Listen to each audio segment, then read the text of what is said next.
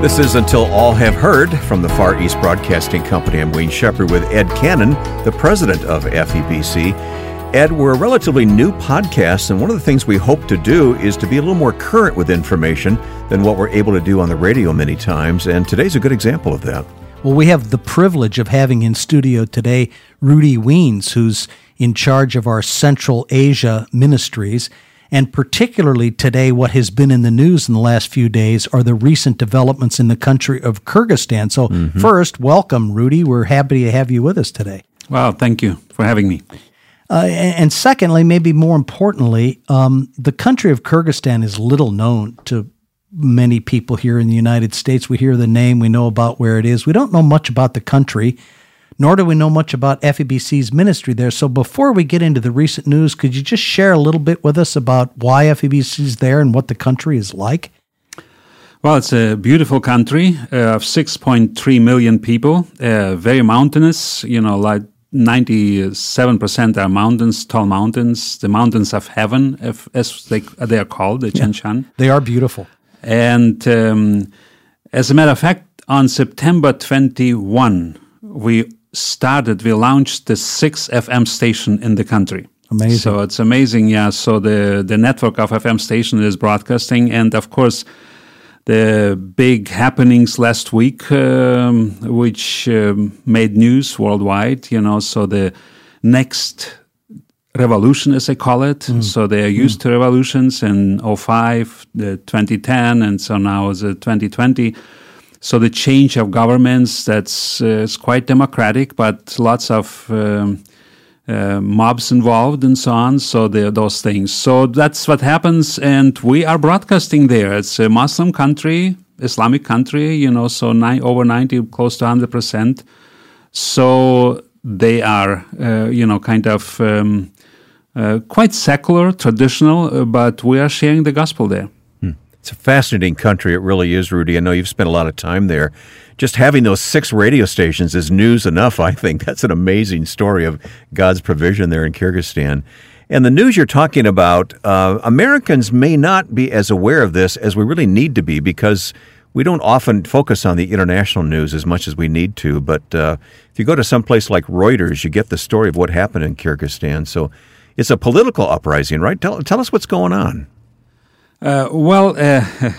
Corruption is quite common there, so the governments are changing. And so there was the previous, October 4th was the election of the parliament, and people didn't go along with it because actually the government created 3 parties, and so they all made it, and so it was not accepted, and that has been annulled. Basically, the president has accepted the resignation of the prime minister, so the cabinet has been resigned, and so now they're supposed to be the common or the next election, but it's lots of unrest, and these kind of times, mobs and looting is going on, and the policing is very bad, and so that's where the challenges come. And our people there, of course, in Bishkek, they are afraid, especially minority groups. They are getting looted very often. So our studio is basically, they work from behind the closed doors and windows. It's interesting. We're very familiar these days with looting and riots and protests. But I think looking at the photographs that Rudy has shown me about what's going on in Kyrgyzstan, what we see here in this country pales in comparison to what's going on there. The numbers of people in the streets are in the tens of thousands, and the damage that's being done is just unbelievable.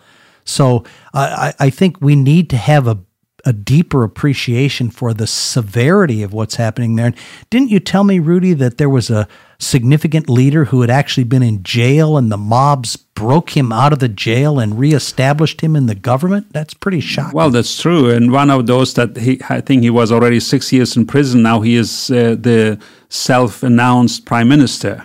Wow. Well, that's quite different than what we're experiencing here.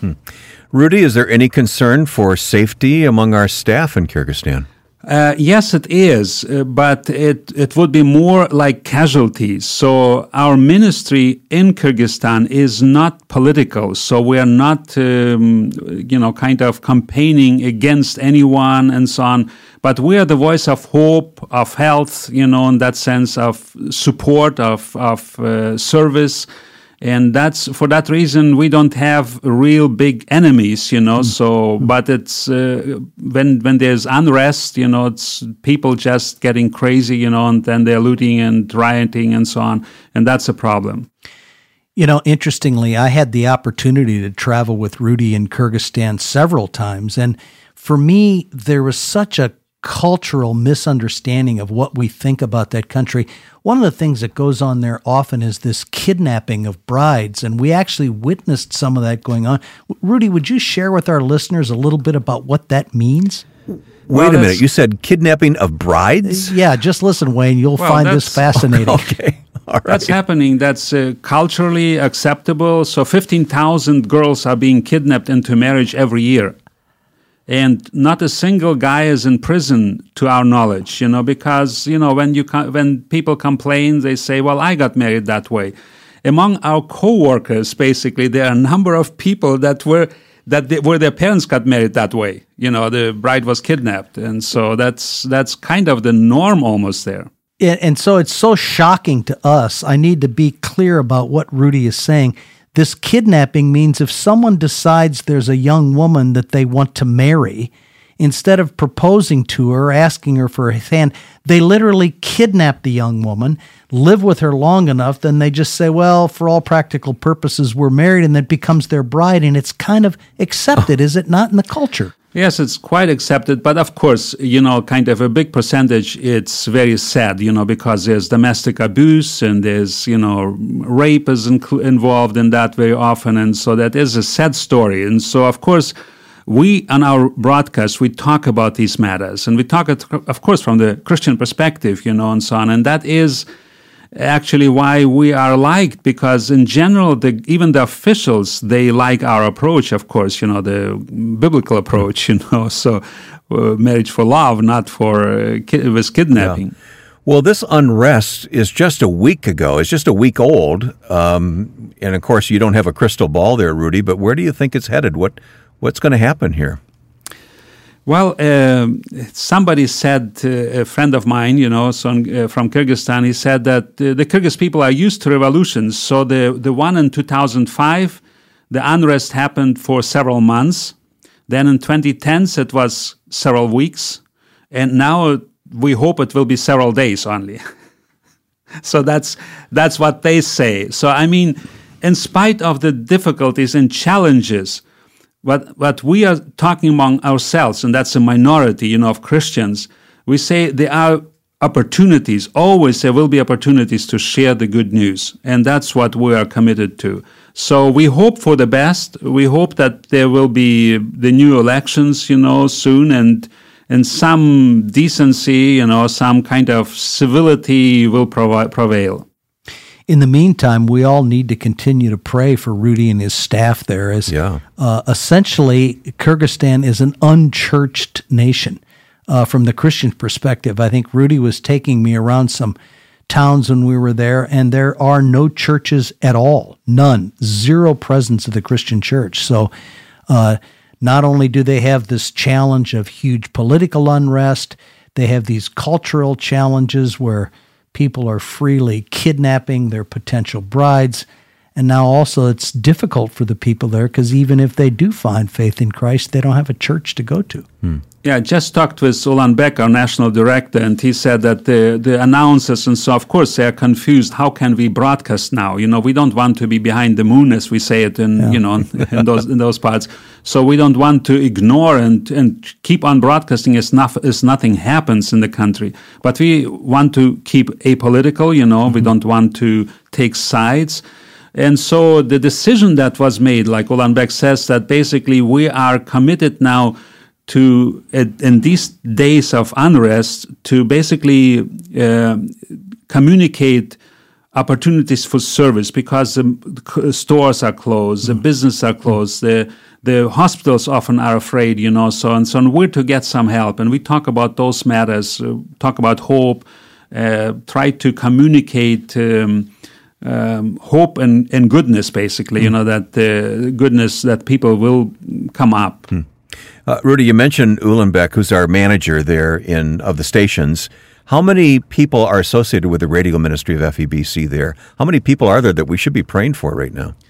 Well, all the broadcast is done live from the Bishkek studio. Basically, these are all the 6 stations. They have the same broadcast at simulcast, which makes it easy because now there's no roaming. People can call in and participate in the broadcast countrywide. It's not a big country. It's 6.3 million people. And the phone system works, and so we use a satellite, of course, to provide the signal to the transmitters. And that's amazing that we can do that in a country like Kyrgyzstan, a Muslim country.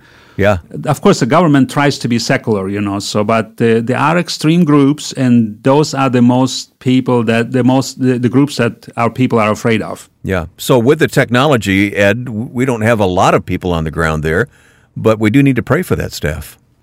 Yeah. One of my favorite stories that's ever come to me through the ministry of FEBC comes from Kyrgyzstan. And if you don't mind, Rudy, I'd like to share this, and you can chime in if I'm getting any part of it wrong. But one day there was a young woman who had a sort of an abusive father. He was abusing his wife and his daughter, and she was suicidal. And she decided instead of committing suicide, she was going to run away from home. She lived in a small town way far away from Bishkek, but she knew that Bishkek was a large city and would probably provide for her a job and something to do. And so she went to the city of Bishkek and found a few Christians there and found that she had interest in becoming a believer in Jesus Christ, became a Christian, and then thought, well, maybe this Christian radio station, which is here, might have a job for me. So she came to FEBC to become an employee. She probably wanted to sweep the floors or any job that would be available, but she had a wonderful voice and a great intellect. Rudy and the staff there turned her into a broadcaster, and she started broadcasting much the same time that we were building a brand new station in the town called Issyk. Unbeknownst to her, her broadcasts that were going out were heard in her hometown, Issyk, which is now the new radio station. And it was her voice that her parents heard on the radio and began the process of them coming to know Jesus Christ as Savior. That's a great story.